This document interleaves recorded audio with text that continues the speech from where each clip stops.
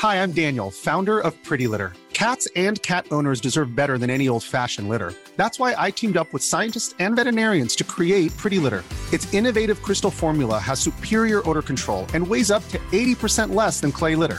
Pretty Litter even monitors health by changing colors to help detect early signs of potential illness. It's the world's smartest kitty litter. Go to prettylitter.com and use code ACAST for 20% off your first order and a free cat toy. Terms and conditions apply. See site for details. Planning for your next trip? Elevate your travel style with Quince. Quince has all the jet-setting essentials you'll want for your next getaway, like European linen, premium luggage options, buttery soft Italian leather bags, and so much more. And it's all priced at 50 to 80% less than similar brands. Plus, Quince only works with factories that use safe and ethical manufacturing practices. Pack your bags with high-quality essentials you'll be wearing for vacations to come with Quince. Go to quince.com/trip for free shipping and 365-day returns. Wow. Nice. Yeah. What you're hearing are the sounds of people everywhere putting on Bombas socks, underwear, and T-shirts made from absurdly soft materials that feel like plush clouds. Yeah, that plush. And the best part? For every item you purchase, Bombas donates another to someone facing homelessness. Bombas. Big comfort for everyone. Go to bombas.com/ACAST and use code ACAST for 20% off your first purchase. That's bombas.com/ACAST. Code ACAST.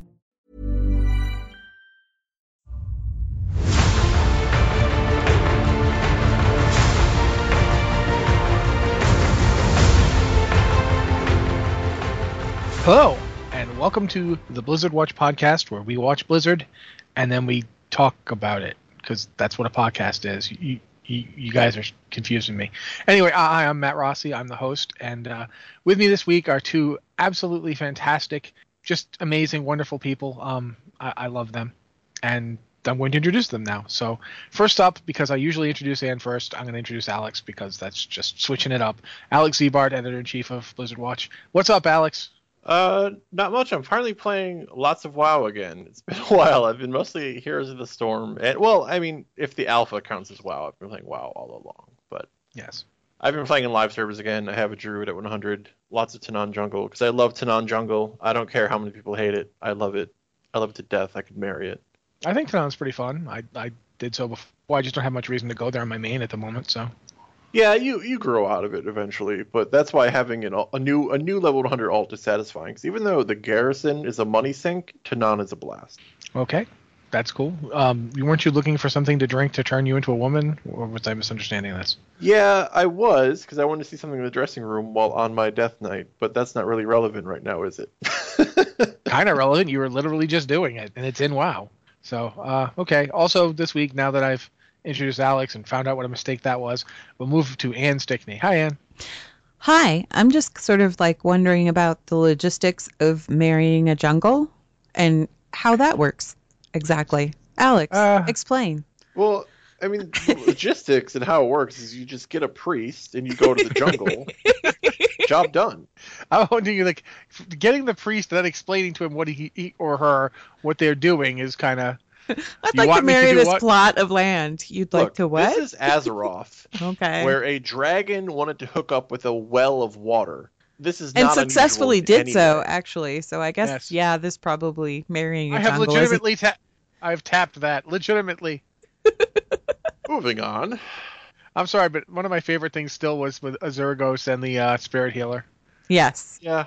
We found out that it's not just Kalecgos. Blue dragons have the strangest taste. It's like, don't you judge us.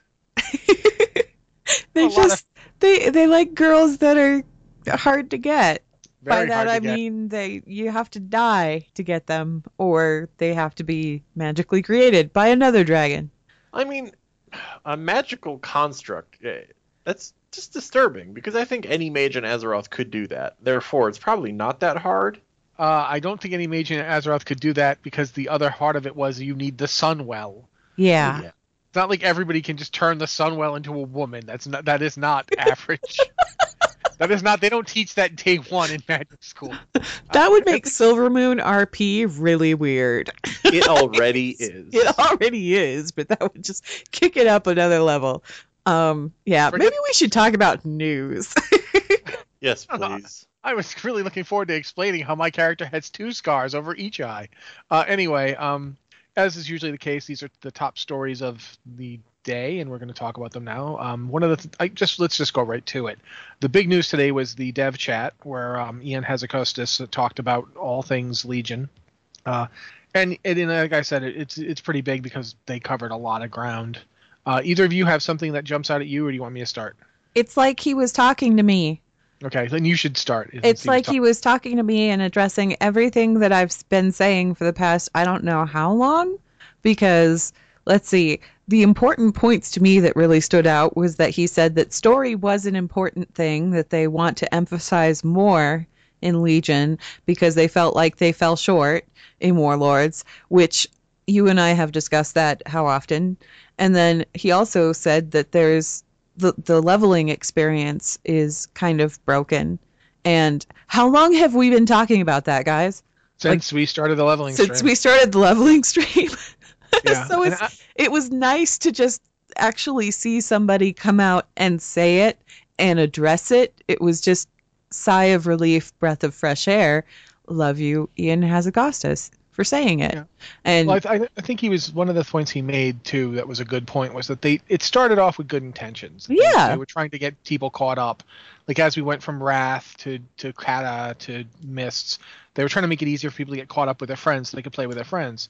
But then they put in the level boost with Warlords, and with the level boost, and now Legion has one as well.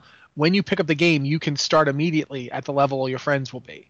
And as a result, all that stuff they put in to catch people up doesn't necessarily as necessary anymore. It doesn't really apply, and you can't really enjoy yourself when you're leveling low level. And I liked what he said about how he felt like it should be a good game, just as good a game at level 27 as it is at level 100. Because right now, it's seriously messed up. So I'm glad that they're looking at it and they're going to address that. I don't know what they're going to do just yet. He didn't have any solid plans, but he was talking about it was something that they were definitely going to be addressing. So I'm really happy about that. And if that involves implementing that whole Legion zone scaling system in there somehow, hey, that would also be an excellent idea. I'm all for that. Yeah, I have mixed feelings about that system being applied to the whole world. If they did it, I don't think I would care. Like, I wouldn't put up a fight. But at the same time, it's also kind of nice to not have to worry when you go to older zones. Well, no, he specifically said it would just increase the range. They wouldn't make it so that every zone went scaled up to 100. No, fair enough. It would just be like, instead of the zone will scale like a wider range of levels. Instead of going 1 to 10, that's your zone. It'd be like 1 to 25, and that's your zone. That makes sense. Yeah. Or you could go to a zone like you can go to a zone right now that One of the things that we pointed out when we did it is that it's really weird when you go to the Western Plaguelands and the Eastern Plaguelands, because by the time you are done with those zones, if you try and do the whole zone, which we didn't even do, we left the Plaguelands before we were even done, and we out-leveled it before we which were was probably an excellent idea because we spent most of that zone arguing anyway, so it would have come to blows, but still, the zone was like we were already getting quests going green, and we were heading towards gray quests, and we weren't even half done. Like we took off before we even did the whole Paladin Palace thing. Yeah, or I suppose they could just use the level range of the expansion it belongs to. Like the old world is just 1 through 60, bottom line. Yeah. And then Cataclysm is, I don't remember what level Cataclysm is. 70 BC is 60 to 70. Cataclysm is 80 to 85. Oh yeah, there was just 5 levels. Yep. And then Pandaria was 85 to 90. Yeah.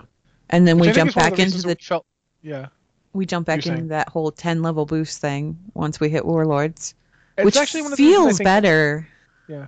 The leveling stream feels weird because we're in Pandaria now, and we're like in our like you said, we're all 89, but we started it at 85, and it felt really weird and disjointed to go from Kata to Mists the way we did. It does feel like we just got there.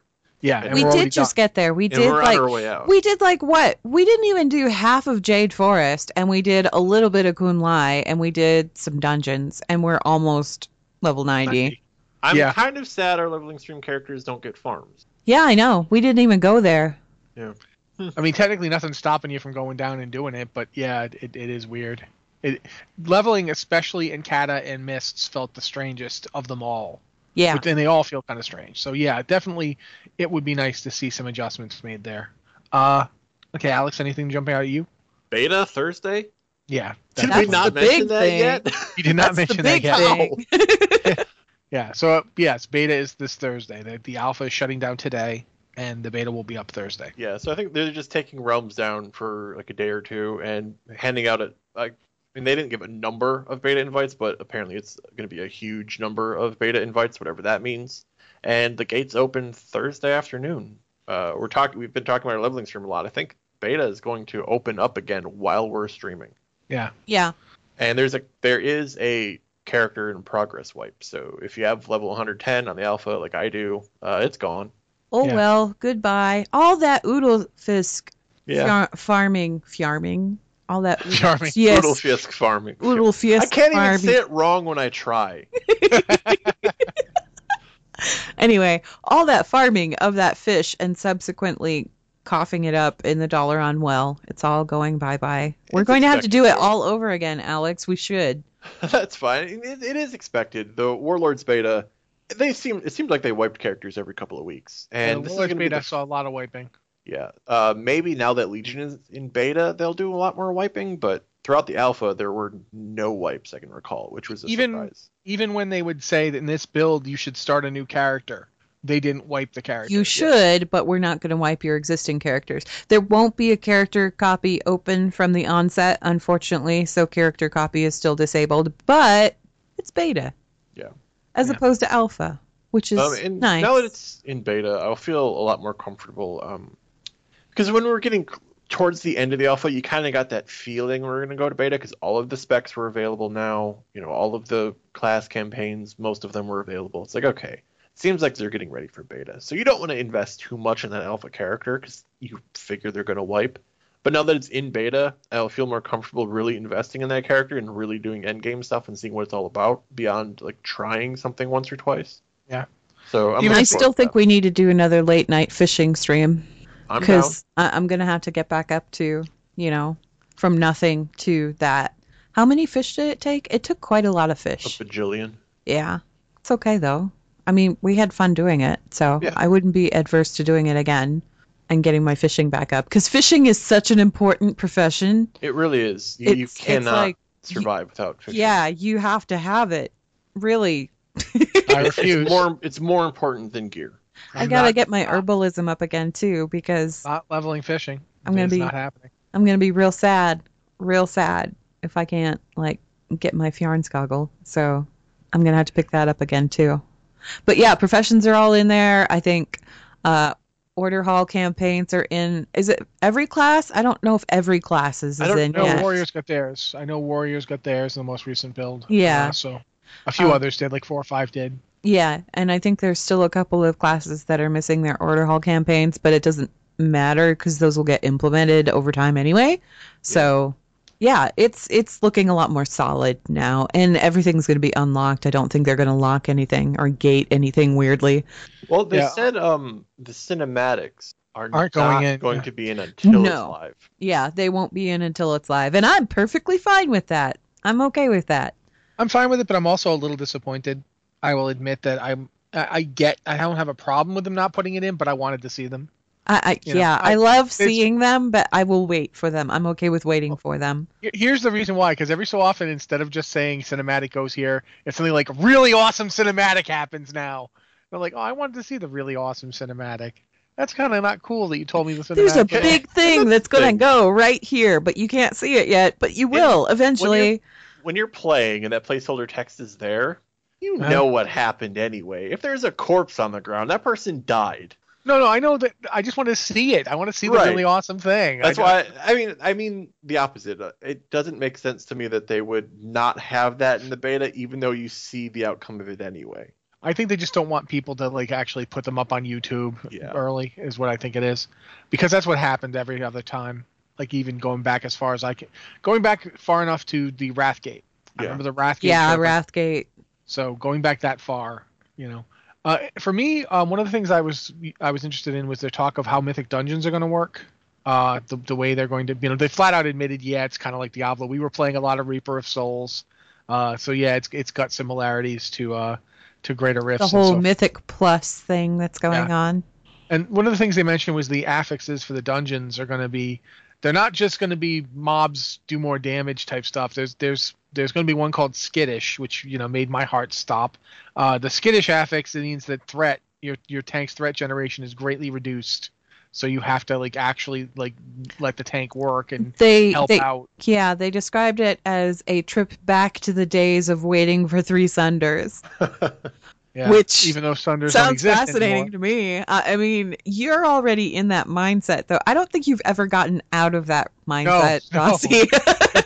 I was traumatized and I never healed. You're very careful when you tank. You're very careful about pulls, and you're very systematic about how you do things. And that's just because you kind of you started playing where that was absolutely necessary and something you needed to do, and you've just carried that on, you know. I think that's why I'm not tremendously nostalgic. I'm not a big Legacy service guy because I remember never actually how horrifying.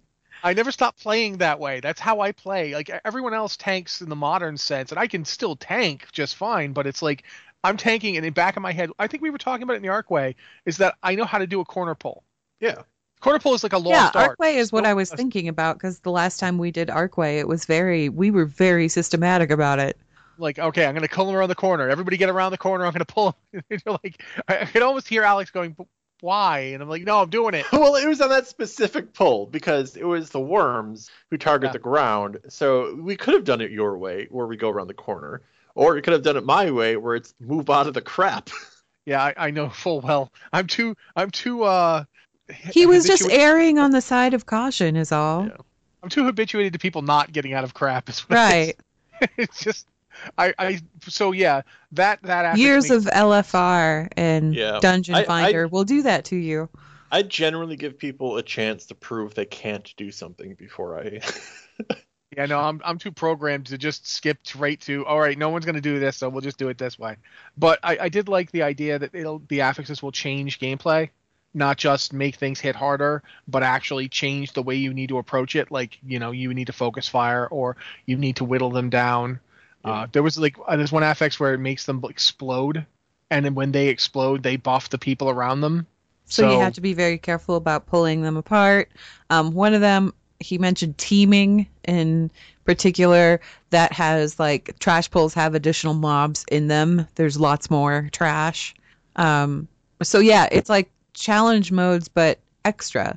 And one of the things you also mentioned too is it doesn't reset all the way. It resets, but it doesn't reset all the way to 1 and you start over again. I missed the whole reset thing. Why would it reset? Is it you can see as far as you get in a season? Is that how it works? It was actually weekly. Weekly, okay. I wasn't 100% on that one myself, to be completely honest. But I like that it doesn't reset all the way, that it resets down to a percentage. So you do make progress, but you do have to keep going to keep the progress, which I thought was nice. It keeps dungeons a viable thing to be doing, which is beyond challenge modes even, because challenge modes, I mean, you get to the point where you get gold and everything, and then it's oh, well, I guess I'm done with this, Yeah. There's not really much impetus other than, maybe being top on the leaderboards, but even then, that's not much of an impetus. Whereas this, it's it's fresh, it's changing all the time. So there's always a reason to go do it, because it's always going to be something different to do, which I honestly, if they were going to borrow anything from Diablo, I'm glad they borrowed that. That's a good idea. Yeah, it's it makes me I like the sound of it. It sounds really cool, but I also don't like the sound of it because it means I have to put in the effort to find a guild again to do them, because this doesn't sound like something you're going to pug. It's something you're going to want a group of friends to do it. I almost wonder if, once we're done with leveling in Legion, if we should start streaming those, because we'll have a 5-man group, and that would be a situation where I proposed this, and I think Liz made a frowny face. We'll see what happens. I think that would be we definitely have to see. I think that might be a concern with our group in particular, because I think with what we do, we work well together, but I think we also have varying levels of casualness. Oh yeah. In that there's probably a couple of us who would be yeah, let's do it hardcore. There's a couple of us who are I just want to kill rats. Oh, no. And right now we're all just killing rats, and that's fine, We'll see. But But at any rate, if we were going to do that, though, I'd want to do that not on a hunter.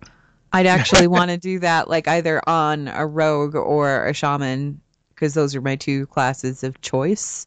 Well, we can probably cross-realm it, so we can use any of our characters. Yeah. Yeah. But definitely, at least for me, one of the things that I think I've been saying, and I know I said it when Warlords came out and we were proved so wrong, but one of the things I've always wanted them to do is get a more emphasis on the small group content and to make it viable as a progression path. And I'm not anti-raiding. I raided for years. I love raiding. It's kind of harder for me to do now. I think that's one of the problems is your life changes and you can't invest the time. Yeah. But, we're all older than we were when we were doing this hardcore raiding. And I don't know if I'm going to go back to raiding in Legion or not. I don't think I am, because while I've been kind of bored with Warlords of Draenor, because Endgame really didn't have a whole lot outside of raiding to do to like keep me occupied and invested, at the same time, it was sort of nice having all that free time to do other stuff. Yeah, that's the thing. Like, when I quit raiding, what struck me the most is I have time to do whatever I want. I have time to do anything. I can use that time to play WoW or play a different game or go see a movie or watch TV or sleep. Sleeping is great. I really like that one. So I since I quit raiding, I've never felt a compulsion to go back to it. I'll do LFR to like see stuff, just to experience the content and see what it looks like and maybe get some loot out of there. I don't know, but dedicating a schedule to it, not my bag anymore. It really is the scheduling that for me, and also the fact that quite frankly I can't see, so that's a problem. If I screw up and miss something and kill you for, yeah, whatever. But if I made a raid wipe, I'd feel bad. So that is a problem for me. That's a reason. It doesn't matter if you kill the four of us, because we kill each other fairly often anyway in dungeons. You kill me. It's not. It's just revenge. It's revenge for letting you die. If I had a way to kill Mitch on demand, I would do it all the time. We're effectively Is Mitch in the chat channel? Gosh, I hope not. Yeah, we'll definitely have to play that for him later. Just during the leveling stream, we'll play a recording of Alex saying that. If I could kill Mitch, I'd do it all the time. Said it as his ringtone. Make it a soundbite. Yeah. I mean, a soundboard of Alex saying he wants to kill Mitch. Oh, God. Anyway, so I guess that's, there was more. I mean, they talked about transmog a little bit, which, we've covered in the past. We know basically what that is. They talked about how the beta will basically be starting. It's going to not do it. The alpha started kind of after everything had happened. Like the alpha you started, everything's already gone to the Broken Isle. The starting experience thing was not there at the onset of alpha. Yeah, and it's been going through iterations. I tried doing it Horde side before they shut down the alpha, and instead of getting to do it, I ended up drowning all of my characters. Oh dear, I didn't get a chance to hop in and do it, so I'm hoping that that's probably going to be one of my first things I do with beta is the Horde character. I sank 3 Tauren, 4 Orcs, and a couple of Blood Elves to the bottom of Davy Jones's locker before they put in the patch where you just jump forward and get teleported back to the boat. I was just killing all my Horde characters. They were all just drowning. The best part is when you try and, I'm trying desperately to find the Water Strider mount the first time. And getting on the Water Strider and running really fast, and nope, you don't get out of fatigue and time dies. So yeah, that was not a great introduction to the Horde starting experience. Well, it was sort of like when Alex summoned us, only it didn't summon us; it just dropped us in the middle of the ocean. Yeah, it dropped you directly under Dalaran. Yeah. Dalaran didn't catch you. You just went right through it. And you well, it seems hopefully they'll fix it eventually, but it doesn't seem like anywhere in the Broken Isles has like coordinates associated with it for summoning. So no matter where I tried to summon you guys in the Broken Isles, whether it was Dalaran or Zuna or whatever, summoning you put you in the middle of the ocean. Yeah. I'll be happy if they fix that boss in the Archway, because that whole using the demonic portal and taking it to Dalaran, weird. That was bizarre. That was very strange. Yeah, that was one of the ones it didn't affect me. Like I didn't have it happen to me, but I watched. Didn't it throw Anne and Mitch to Dalaran? Yeah, it was the demonic portal that Warlocks put down, and I put it down because one of the spells the boss stuck in the corner was getting us stuck in walls. But I got stuck in the walls. Like, what if I use my demonic gateway? Will it get me out of the wall? And it did. So I tried to give everybody else Demonic Gateway. And it took me to Dalaran, and then it took Liz to her class hall. So was it sending people to their hearth locations? I think so, maybe. If Liz had her hearth set for the glass hall. I mean, mine was set for Dalaran, and it sent me to where I had my Hearthstone bound, which was underneath Dalaran down in the Circle of Wills, because it's cooler down there. Me and all the cool kids buying their Hearthstones down there. It worked properly for us. Like the Demonic Gateway acted like it should. But for you and Liz and Mitch, you all got teleported out of the dungeon for reasons unknown. So yeah, it's alpha. These things happen, but at the same time, it's pretty hilarious. Yeah. Let's just hope that these are fixed when beta rolls around on Thursday. So yeah. I mean, it's just funny because we're trying to do a boss and people are getting teleported out of the dungeon in the middle of the boss fight. But I guess that's pretty much it for the dev. I mean, he talked about some other stuff, but nothing else that was really new. Yeah. I mean, the beta date was the really big announcement. I think it was one of those chats where it's probably useful for the broader World of Warcraft audience who doesn't follow everything super closely. But they kind of went over news that we've already covered. Yeah, but and us a little bit, and the audience that reads us and listens to us all the time, it's old, like there are world quests. Well, we knew that, but maybe the general population didn't. So I think it's probably useful for that general population, but for the people who actually read these fan sites, they know it already. Yeah, I still really appreciated, though, what he said as far as the story goes and as far as how they're approaching story in Legion. And that makes me a lot more optimistic about the expansion as a whole, because Warlords kind of let me down in a big way. And I had such high expectations for that one. Yeah, I actually thought, like I said before, I thought Warlords was fine up until you actually tried doing stuff at max level. Right. And from every indication on the beta, it was going to be fantastic because you could only get to max level on the beta. There wasn't any you don't beta test endgame. And you don't know what their release schedule is going to be like. Yeah, you don't know any of that when you're beta testing. So all your beta testing is that leveling experience, and it was so good that I figured Endgame would just be an extension of that, and it was not. But that's okay. Yeah. Legion's looking a lot better. I'm excited. One of the things I really hope Legion does is has a better release schedule. Like, I'm not saying it has to have the Mists of Pandaria release schedule, which was nuts. I mean, until the last patch of the expansion, Mist was dropping patches like crazy. Yeah, and big patches, like patches full of stuff, all kinds of good stuff to do. I'm not expecting it to hit that level. Like, quite frankly, if I was going to talk about expansions that did patches reasonably well, Mist would be up there. But in terms of Legion, I hope Legion can at least hit 2 or 3 good, solid patches and a couple of lesser patches. Like, I'm okay with there being a patch that basically says, here's a cute toy, like in the case of the selfie camera patch. Yeah. That's fine, but I'd like to have a couple patches that do other things. Yeah. And you know what? Go ahead. I'm okay with the expansion lasting longer than a year, as long as that longer than a year has significant content paced throughout it, and there isn't that year-long stretch of nothing between it and the following expansion. We've now had, I think, close to 3 times. Yeah, and I don't know. I think that selfie camera patch wouldn't have gotten such a bad rep if the rest of the expansion hadn't dropped the ball. Yeah. If they had great content that came out after that and supported it a little longer, and Warlords had played out properly, nobody would have made a big deal out of the selfie camera, except for the people that are like, I don't like selfies. Well, I like the selfie camera. I like that it was added. I don't use it really at all and don't care about it at all, but that's not the point. It makes for some amusing screenshots. It's content for some people. It's a cool toy that some people are going to like. But more importantly, had it, basically, if there was, say, a dungeon or raid patch before it and after it, then no one would have cared. Right. No, absolutely not. The thing is I don't really... The selfie camera, was it fun? Yes. I enjoyed it immensely, and I still use it to this day. Do I consider that content?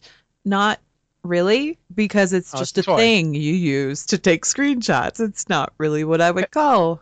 Pepe's really neat. Pepe's really cute, but nevertheless, it is not an excuse to not give me anything else to do. Right.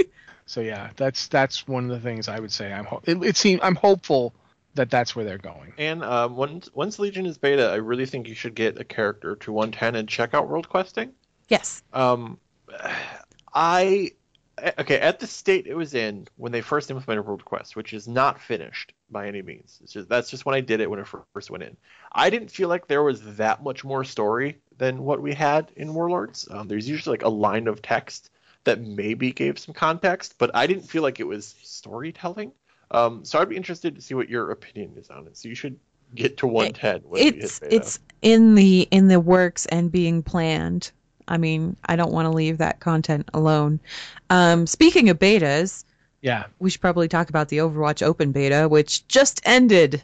It's gone. It was extended a couple days to get to here, and then they closed it. Yeah, it was supposed to end on the 9th, and they were like, have another day. So it went down earlier today. Yeah. I think I've run into a few different people who have been very confused about the Open Beta. There have been people who thought the game was launching today after the Open Beta ended. No, it's the 24th, guys. That's when it comes out.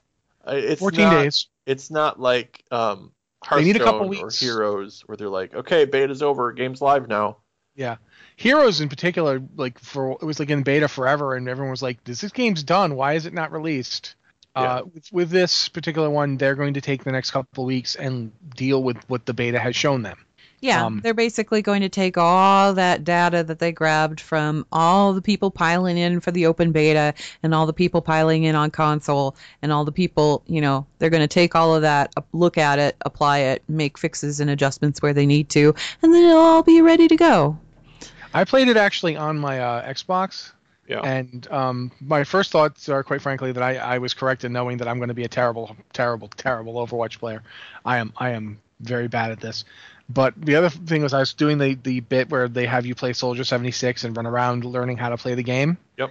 And there's a point where you use your biotic grenade type thing to heal yourself. And my wife's like, biotic grenades? What is this, Mass Effect? And I was like laughing pretty hard at Soldier 76 effectively being Shepard because, he kind of is. Soldier 76 is the shooty man. Yeah, he's the generic shooter guy. Yeah. Pew pew! Which is fine. I love his goofy jacket, though. I'm sorry. Yeah. He's got a ridiculous jacket, and it's fine. But one of the things I noticed about the beta in particular is that it's deceptive in that it feels extremely polished, and it doesn't feel... I have a hard time thinking what they're going to do for the next 2 weeks. Well, they're going to do stuff, but... One thing they talked about was the competitive play mode. They actually deactivated it during the open beta. Mm-hmm. They implemented it fairly late in closed beta. Like, okay, competitive mode is in, and people weren't really happy with it in the beta. And Blizzard very quickly decided, okay, we're going to turn it off. It's not going to be there at launch anymore. We're going to release it better later. So, I guess testing it's still revealing issues like that. Maybe game balance is fine now, but there are still features that could use work. Well, yeah. I can't speak to it, but a lot of people are complaining about Bastion. Bastion is oh my gosh. A difficult character because if you're brand new to the game and you go up against Bastion, you have no idea what to do. He is the noob killer. He just is. You don't know how to deal with it. But then what happens is once people learn how to deal with Bastion, he quickly becomes one of the least effective heroes in the game. People who are playing the game at a high level just don't use Bastion. They just don't. But when it's a bunch of noobs killing a bunch of other noobs, Bastion is unstoppable. So that's probably going to be where the balance changes happen. Yeah, him being a noob killer, it's kind of irrelevant. But if he isn't being used at all at max level, at high level play, just because you learn how to deal with him so effectively, that's probably something to look at. Yeah, they'll probably end up making him slightly less of a noob killer to make him more of a threat to people who know how to beat him. Yeah. But I just thought Helpful I noticed tip. the complex. Hanzo, Widowmaker, Genji, all three of these guys are really good against Bastion. When I was doing really well as Bastion, I had a Tracer who just figured out how to get behind me all the time. And Tracer just stick a bomb on my back and I would be dead. Yeah, Tracer can also be pretty effective, but Widowmaker and Hanzo in particular, they can snipe from a distance and make really quick work of Bastion, particularly if he's in turret mode and not paying attention to the fact that he's being sniped, And any character that can like displace him, or somebody in chat just mentioned Roadhog. Hook him as Roadhog. Yeah. So there are ways to deal with him. Just when you're brand new to the game, you don't know what those ways are. But it is funny seeing all of the people who are playing in open beta raging about Bastion, because the people who got in the closed beta went through that. We're raging about Bastion. They got over it. It's been the same cycle. You get new players in. The new players complain about Bastion, and then they somebody on my Twitter feed said that Bastion is basically like your first raid boss in World of Warcraft. Like, once you figure out how to beat Bastion, then you've actually like mastered the game. And I'm he is kind of like a raid boss, because once you kill him once and figure out how to do it, he's on farm. Yeah. That's just how he works. Yeah, it's just such a fascinating thing to see that a bunch of new players, Bastion is unstoppable. You look at people who've been playing it for a while, nobody's playing him because he's bad. I like playing him. Not as helpful as others. Yeah, he's not quite as helpful, but I do like playing him. I mean, I like his abilities. I enjoy playing him. I think he's kind of fun. Plus, beep boop robot. And people are starting. I've noticed recently people are starting to discover how powerful Mei is. Yes, Mei is so much fun too. I very rarely, early in the beta, very rarely saw anybody playing her. Nobody really thought much of her. Nobody wanted to play her. She seemed kind of boring. And then people started to figure out how good she is. And now she's probably one of the most dangerous heroes in the game as far as, how she's viewed by other players. I picked her up shortly after she was introduced and just like played with her abilities a little bit. And then I just started because most of the heroes that I really like are the tank heroes. Like, I really love Reinhardt, really love Winston, and then I like Bastion. He's like a turret character, but still. And then Mei, I picked up Mei, and I started incorporating her into that whole rotation because she's super useful. And she's a pain in the butt if you play her right. So, yeah, I like Mei. Alrighty. Last thing I think I'll mention before we go on to the emails, and we went into a little bit more than we usually do on the dev story, so we may have less emails. But the Warcraft movie got some press screenings this week. Since none of us live in a place where they're having press screenings, we didn't get to go. I'm in the mountains. I'm bitter and sad. I live in a land of fire, apparently. So yeah, I'm Anne's in the Storm Peaks, and I'm in Flameland. I live in the largest middle of nowhere small town in America. Yeah. Well, population 600,000. Nobody cares. Nothing happens here. There's no screenings. But cities half the size of Milwaukee, they have 10 screenings because we love Cleveland or whatever the hell. I'm surprised they didn't have a screening in Chicago, to be honest, which you could have probably tried to get to at least. Yeah. But yeah, nothing for us in Edmonton. See, this is why sometimes I wish BioWare had a hugely successful MMO I could be covering, because I could walk down the street and be like, "Hey guys, where's my ticket?"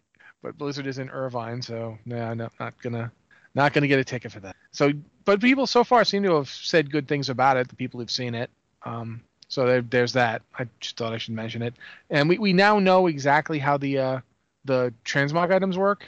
I believe we've had an announcement on how that works. Do we? Did I miss it? Yeah, I believe it's going to be for 2 weeks, like the 2 months after the movie starts. You log into WoW and you log in and you get them.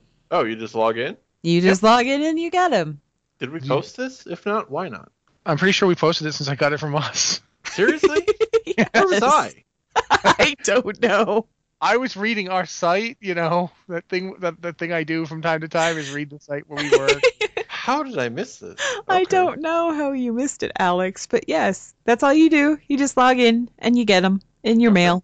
Yeah, easy enough. Right last week on Blizzard Watch, you even covered. It's in the last week thing that you wrote, Alex. Really? Yeah. Oh. So yeah, I don't know what to tell you. Fair enough. But yeah, so that's it. You log on to your Horde and Alliance characters, and you'll get the various transmog items. There's an achievement you get, and there's items that you get, which is actually pretty cool. I like it. I'm glad. It means that you don't, if you play the game already, you don't have to go see the movie to get the good stuff. Yeah, that's what I kind of expected, that it would be something like, only get it if you go see it at this particular chain of theaters, but then after it was out of theaters, they would just give it out. That's how I expected it to play out, but I'm glad that that's not the case. All I know is that that's a really nice sword shield combination. It is. They're really good looking transmog items. The Horde Axe is actually kind of meh. There's plenty of Horde Axes out there.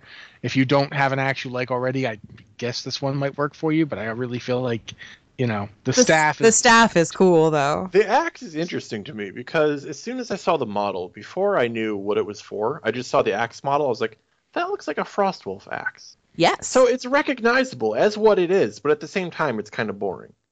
The thing about that axe is it actually looks an awful lot like the axe that dropped in 25-man Naxxramas, the Betrayer of Humanity, and it's just a one-hand version. You're right. It does look a little bit like that, doesn't it? It's got the same edging to the axe. Yeah. So that's as a transmog junkie, you knew the second I saw it, my brain started going do. Oh, this axe. Okay. Go through the catalog of everything. Yeah.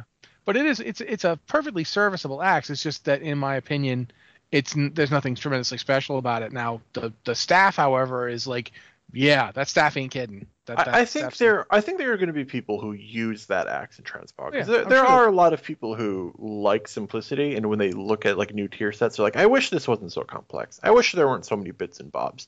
And I think that kind of axe is going to be really valuable for transmog for those people who like simpler things. It's detailed and it's pretty, but it's a simple kind of pretty. I like that. It very much matches, like, if you're a Horde guy who's putting together like a Horde set, like, I want to look like a Horde warrior, boom, this axe will work for you. Yes. But the staff, man, that staff is amazing. Why don't we do some emails? At this point, I'm going to ask you guys to remember podcast@blizzardwatch.com.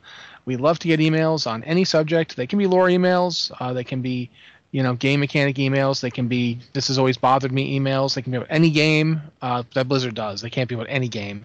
Your huge rant about and how unbalanced is, that unfortunately we won't have much to do with that. But any Blizzard game, and if Blizzard ever does, Blizzard then, that it's fair game at that point. More than happy to. Is it pronounced Uno? I always pronounce it Uno. I thought it was I don't know. Uno. Perhaps. And how do you pronounce this game? Uno. Okay. Okay. At any rate, now that Alex has managed to prove me a liar, and we are talking about that. Well, it took me a second to figure out what game you were talking about, is why I asked. I was highly confused. I thought you were just alluding to something. Nope. But yes, anyway, first email, Anne. First email is from Chukanu, something like that. Female Pandaren Hunter, who says, Greetings, Watchers. I was thumbing through some lore sites and came across a conundrum. If Aragorn the Archmage was able to summon Morgan into physical Azeroth, does this mean he penetrated the Emerald Dream? Other than Yogg-Saron, has anyone else penetrated the Emerald Dream without the aid of the Dragonflight or Druids? Actually, they said Zog-Saron, so I'm thinking maybe they meant N'Zoth, because N'Zoth was the one that was involved with the Emerald Dream. But anyway, they want to know if anybody else has penetrated the Emerald Dream without the aid of the Dragonflight or the Druids. And Rossi, I'm going to hand it over to you, because it's lore. Obviously, Arugel has. In terms of whether or not anybody else has done so without the aid of Dragonflight or Druids, I get the sense that the Titans constructs, the Titan Forged, did, because at least Freya is considered to have shaped the Emerald, and she's the one that imbued the power to reach it to Ysera in the first place. So the Titan Forged have some ability to monkey around with it, and obviously they can tap into it. Do you think maybe that since Aragorn is obviously, he's a human, which means that he's descended from the Vrykul, who are Titan Forged, that has something to do with the fact that he could get into it? It certainly could make an interesting KYL at some point. Yeah. I hadn't actually thought of it until that moment. Well, and the Worgen themselves were humans. They were descended from Titan Forged, and they were able to, Although the ones that he pulled through weren't. They were Night Elves. That's true. But that's actually one of the things about the Emerald Dream, and has anyone else reached it, is we actually know that the people of Gilneas were tapping into the Emerald Dream in a limited fashion. They didn't have druids, but they had the old religion that allowed them to use certain nature spells, and it was like a precursor to druids. The Harvest Witches. Celestine of the Harvest. So that's actually something that's always interested me, because we have those portals. There's 4 of them. There's one up in I can't remember the name of the place. It's in the hinterlands, but I can't remember the name of the actual place. But just north of the hinterlands, there's one portal. There's another portal down in Duskwood, inside that like bowl, like mountainous region. There's a portal in Feralos, and there's a portal up in. I believe the portal's actually in Ashenvale. It's in Ashenvale. It's just on the border between Ashenvale and Azshara, which isn't actually a border anymore. Can you cross now? Is there still a bridge that'll let you get? The bridge is still there. There's even still an encampment there. Okay. It's just it's not used by the. It's overrun because it's Horde territory now. Well, Once upon a time, though. Yeah, there still actually are some like night elf NPCs there. Yeah. Because they get attacked, as part of the thing. But so yeah, those 4 portals are there, and we don't know who made them. Like they're obviously night elf architecture, but nobody's actually said that the druids made them. So that's an interesting thing to think about too. With Argal, I think sometimes a fantasy world needs oddities. Just people who can do things other people can't, or things that aren't fully explained. And I kind of liked Argal as just like a spooky werewolf making guy. He's like, he just does it because spooky werewolf making dude. It's just his thing. Like just his thing. Like Kel'Thuzad's thing was necromancy, right? Like he got thrown out of Dalaran because they're like, no necromancy. He was just a necromancer, And I liked Argal just like, I know how to make werewolves. Well, yeah. Plus, I mean, Argal never actually. No one told him the words Emerald Dream, and he never knew them. He didn't know what he was doing. He was smart enough and a good enough. He thought he was bringing them in from like another world or something. Yeah, and he was effectively. Yeah, it's just not the one. He didn't know. He had no idea. He had no idea what the War of the Satyr was. He didn't know. He just had he was a good enough magician to get around all that, and that's ultimately. I'm fine with that. I am fine with Arugel just being a good enough magician that he, figured it out. In terms of anybody else, like I said, the only ones I can think of are the Titans, the Titan Forged, because they made it. So they're actually a little better at it than the Dragonflights, which is kind of scary to think about it because Ysera has been in there for so long. But Freya did help make the place.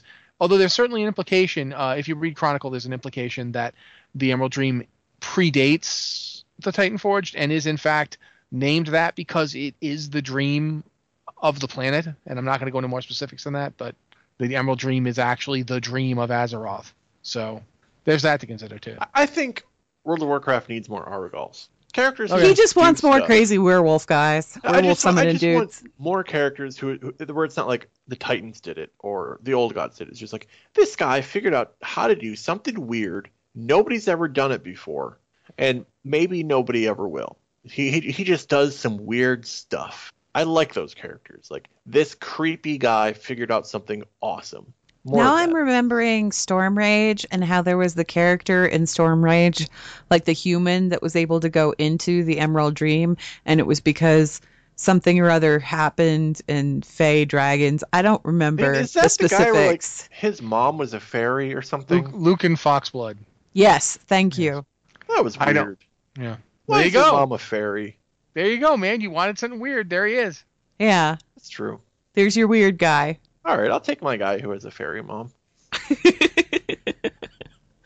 All right, then. Next email. I think we can move on.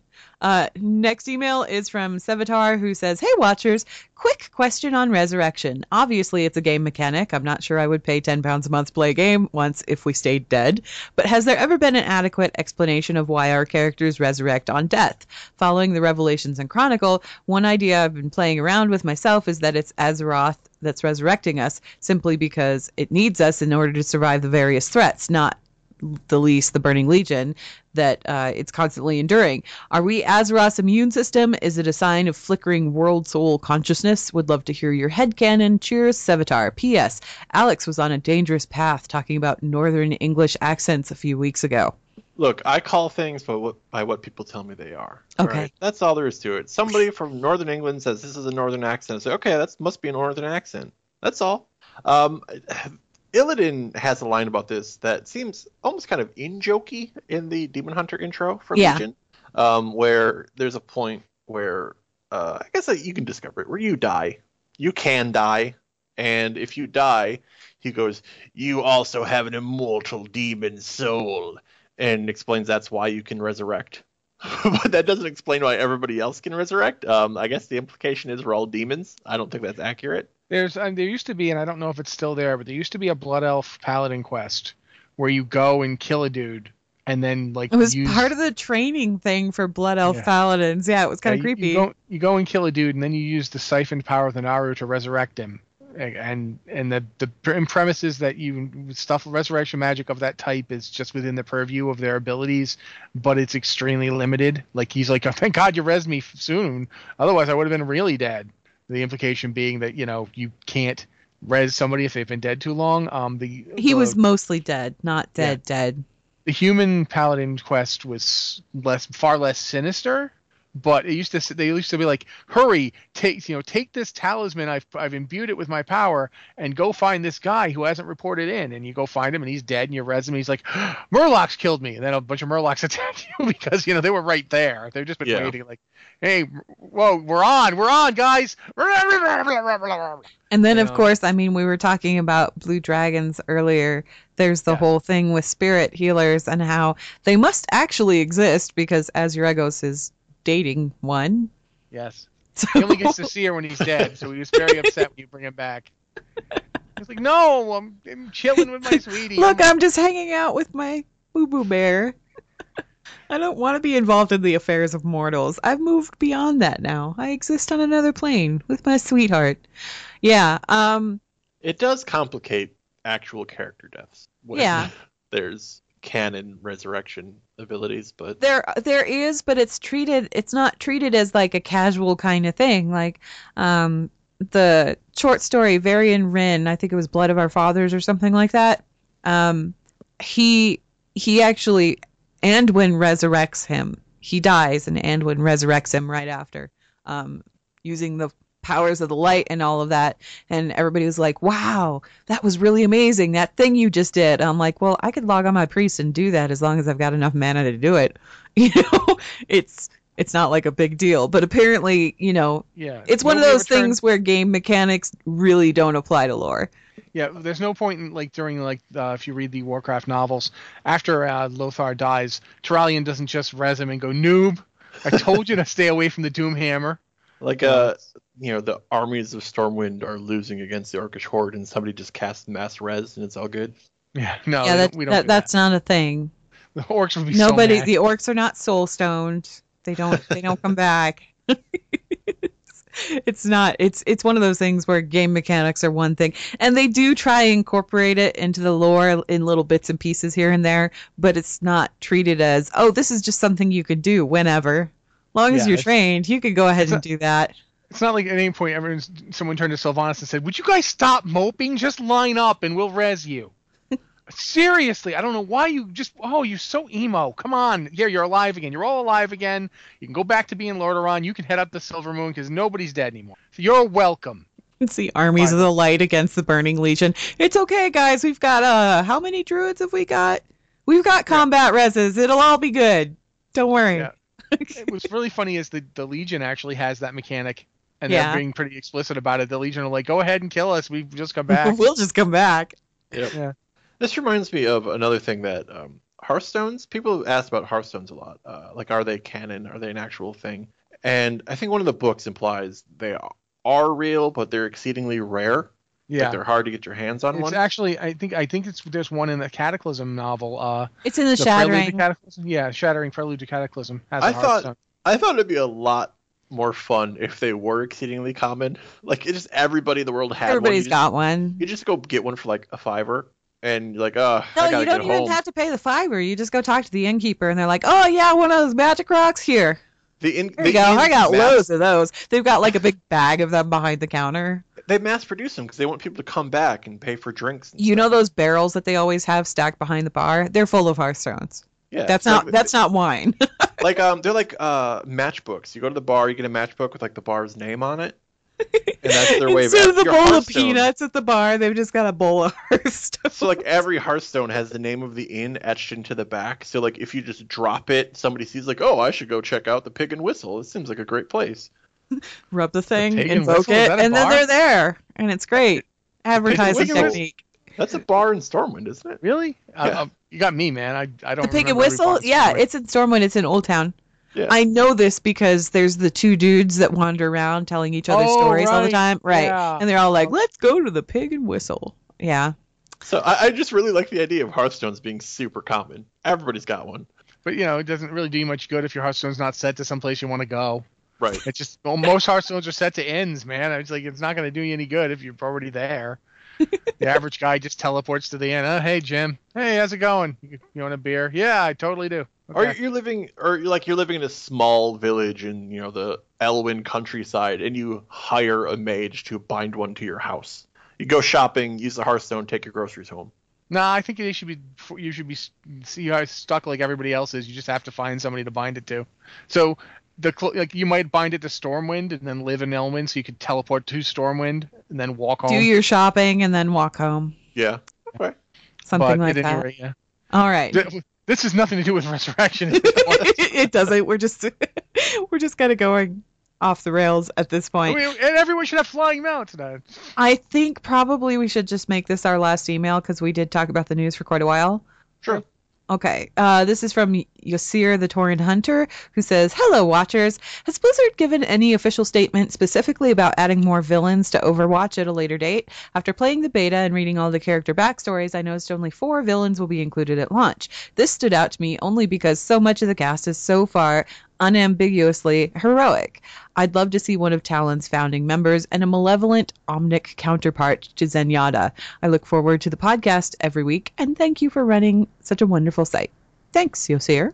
Alex? I thought about that. I don't think they've said they'll specifically add more villains to the game. I don't think they even said they'd add more heroes, really, right away. But I think in the game, it doesn't really matter, does it? You can... Tracer and Reaper can be on the same team. It doesn't really matter. So I think they could add more villains in the comics and graphic novels and the animations. I think that would be... They could do something like that. I think any comic series lives and dies on its villains just as much as on its heroes. So I think them having really cool villains would be beneficial. If not, in the game, then in the extended universe. But I would disagree about some of the heroes being unambiguously heroic. I think some of them are kind of sinister, despite supposed to be heroes. Like McCree, he just shoots people.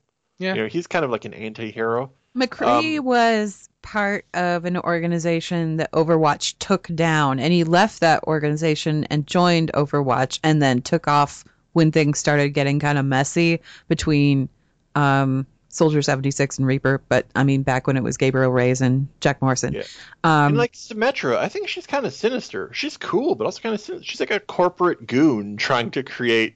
Symmetra's story is really interesting because she works for a corporation that's supposedly all about rebuilding the world after the Omnic crisis, but it's also the same corporation that went into Lucio's hometown and basically tried to take over, enforce curfews, and enslave the general public. There's a little bit of in game, if you have Lucio and Symmetra on the same team, sometimes they'll have a little back and forth, and there's something like Lucio's your company, blah blah blah, and Symmetra's your vision of freedom is an illusion.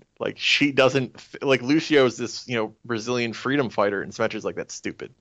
Yeah, because she has her own vision of order in the world, and so does the company that she works for, and she was kind of raised into that company. And it does say on her backstory, that she's kind of uncertain about whether the company that she's working for really has the best interests of the world at heart, but at the same time, she's working for them. They basically plucked her from the streets, from poverty, put her in the school because they saw that she was proficient with the use of the particular technology that they use to build the buildings and things like that, the stuff that they do. And they pretty much raised her, I guess. Yeah. And like I said, I do think villains are important. And that's why Blackthorn's going to be in the game. I think the villains they have are kind of uninspiring. I think Reaper's kind of lame. Junkrat and Roadhog, they're comic relief. I like Junkrat and Roadhog, though, because when you look at their story, when you go back and look at their story and what happened to Australia, these guys spent the Omnic crisis fighting their butts off and trying to defend their home from the Omnics. And then once the Omnic crisis was over, the government of Australia said, hey, Omnics, we want to be friends. So we're going to give you this land that these guys spent all of this time fighting to defend. We're just going to hand it over to you because peace. And Roadhog was like, are you kidding me? Like, are you kidding me? So there was good reasons for him to do what he's doing, but he did kind of go off the deep end. Same thing with Junkrat. He kind of went off the deep end a little bit, but I do find their story kind of compelling. I do. These are things that have to play out in the comics extended universe. Like maybe these villains will turn out super cool, but they have to get that story moving forward for me to feel that way. And then Hanzo, you've got Hanzo. He tried to kill his own brother and nearly succeeded. Genji was the one who was taken into Overwatch, and Genji was working for Overwatch. He was working with Overwatch for as long as it took to take down the organization that tried to kill him. And once that was over with, he said bye and took off. And Hanzo was kind of like so upset with the fact that, oh my God, I killed my own brother, that he sort of peaced out and left. So the both of them are kind of in this nebulous gray area as far as that goes. And you have to remember too that a lot of Overwatch's story right now is not, the game itself is not heroes versus villains. You could swap between heroes. They're all called heroes when you play them. They're all called heroes. But the story behind the game is still stuck at that point where Winston is just getting the gang back together. And you have this whole background thing going on with Talon and Reaper and Widowmaker, and you're not quite sure how that all relates. For as much as Alex thinks Reaper is kind of boring, I'm going to assume that's what you're saying, because that's kind of what your implication is. You think Reaper's kind of boring. Most of what we have, like I know there's this backstory as Gabriel, but most of what we have as for current Reaper is what he looks like, and he looks like. But let me just say this: I get that. I actually kind of agree with you. He looks a little bit like an Image character, but I really like the interaction between him and other characters. And there's one in particular when Mercy says, "What happened to you?" And he turns to her and goes, "You tell me, Doc." And there's this implication that she was the one who tried to stitch him back together again. Mercy is another one that comes across as strangely sinister to me, because she just has some lines that make you wonder, and she has her whole. Makes you go, huh? Heroes never die for a price. Yeah. That's if she's got the imp skin.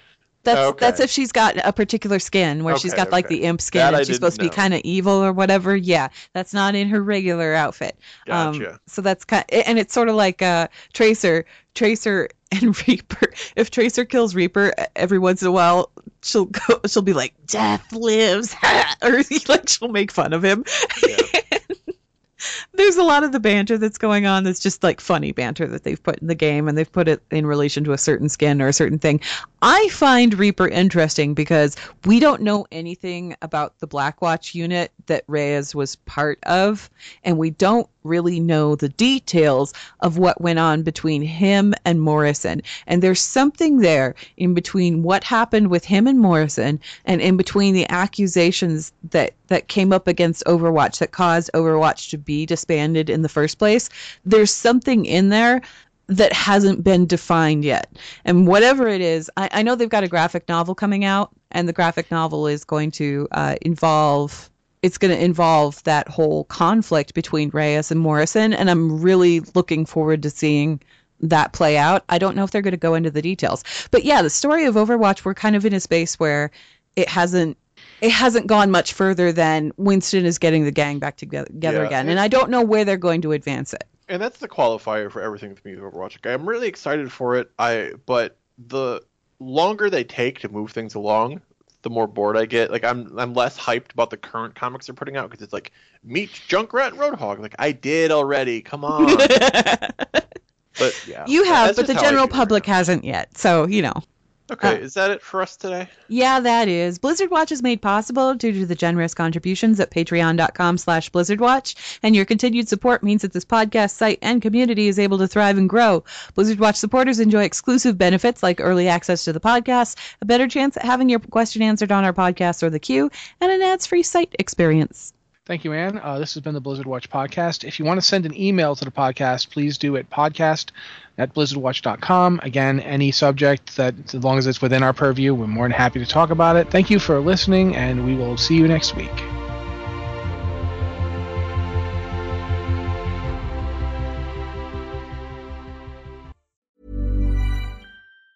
Mom deserves the best, and there's no better place to shop for Mother's Day than Whole Foods Market. They're your destination for unbeatable savings, from premium gifts to show-stopping flowers and irresistible desserts. Start by saving 33% with Prime on all body care and candles. Then get a 15-stem bunch of tulips for just $9.99 each with Prime. Round out Mom's menu with festive rosé, irresistible berry chantilly cake, and more special treats. Come celebrate Mother's Day at Whole Foods Market. Planning for your next trip? Elevate your travel style with Quince. Quince has all the jet-setting essentials you'll want for your next getaway, like European linen, premium luggage options, buttery soft Italian leather bags, and so much more. And it's all priced at 50 to 80% less than similar brands. Plus, Quince only works with factories that use safe and ethical manufacturing practices. Pack your bags with high-quality essentials you'll be wearing for vacations to come with Quince. Go to quince.com/trip for free shipping and 365-day returns.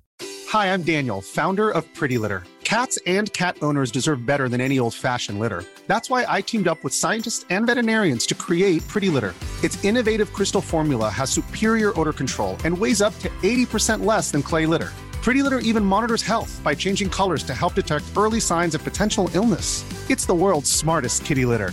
Go to prettylitter.com and use code ACAST for 20% off your first order and a free cat toy. Terms and conditions apply. See site for details.